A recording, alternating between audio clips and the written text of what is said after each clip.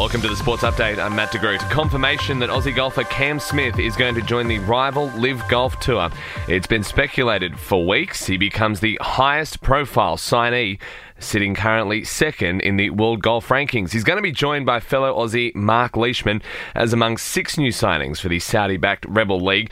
The rumoured amount that Cam Smith has signed for, $150 million. The players will tee off in Boston this week. In that field includes 12 major champions and 4 world number ones. In tennis, Aussie James Duckworth has come from a set down to beat fellow Australian Chris O'Connell in their first round match at the US Open. Women's world number 1, Iga Swiatek, has easily progressed in straight sets, while Sydney sider Rinky Hijikata will soon take on Rafael Nadal.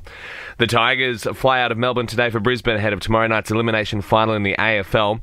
Midfielder Jaden Short is keen for Richmond to make up for lost time, having missed the finals last year. We're just wrapped to be playing in September again.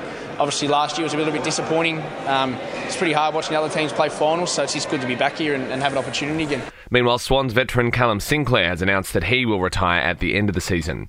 In League, and Panthers coach Ivan Cleary is giving his entire starting side the weekend off as they prepare for the NRL finals. Heading into the final weekend, 10 players are being rested, while Api Coruscant and Spencer Leonu are also out injured for the game against the Cowboys on Saturday. Cleary says it'll give the first grade squad longer to prepare for week 1. Yeah, I'm out of halfback there for 5 weeks, so that's going to give Nat and Jerome, for example, a chance to work together, and that's part of it. Also, just to sit back and watch the other boys go around this week. And in the EPL, Fulham has beaten Brighton 2-1, and that's the latest from the Nova Podcasts team. We'll see you later on for another episode of the Sports Update.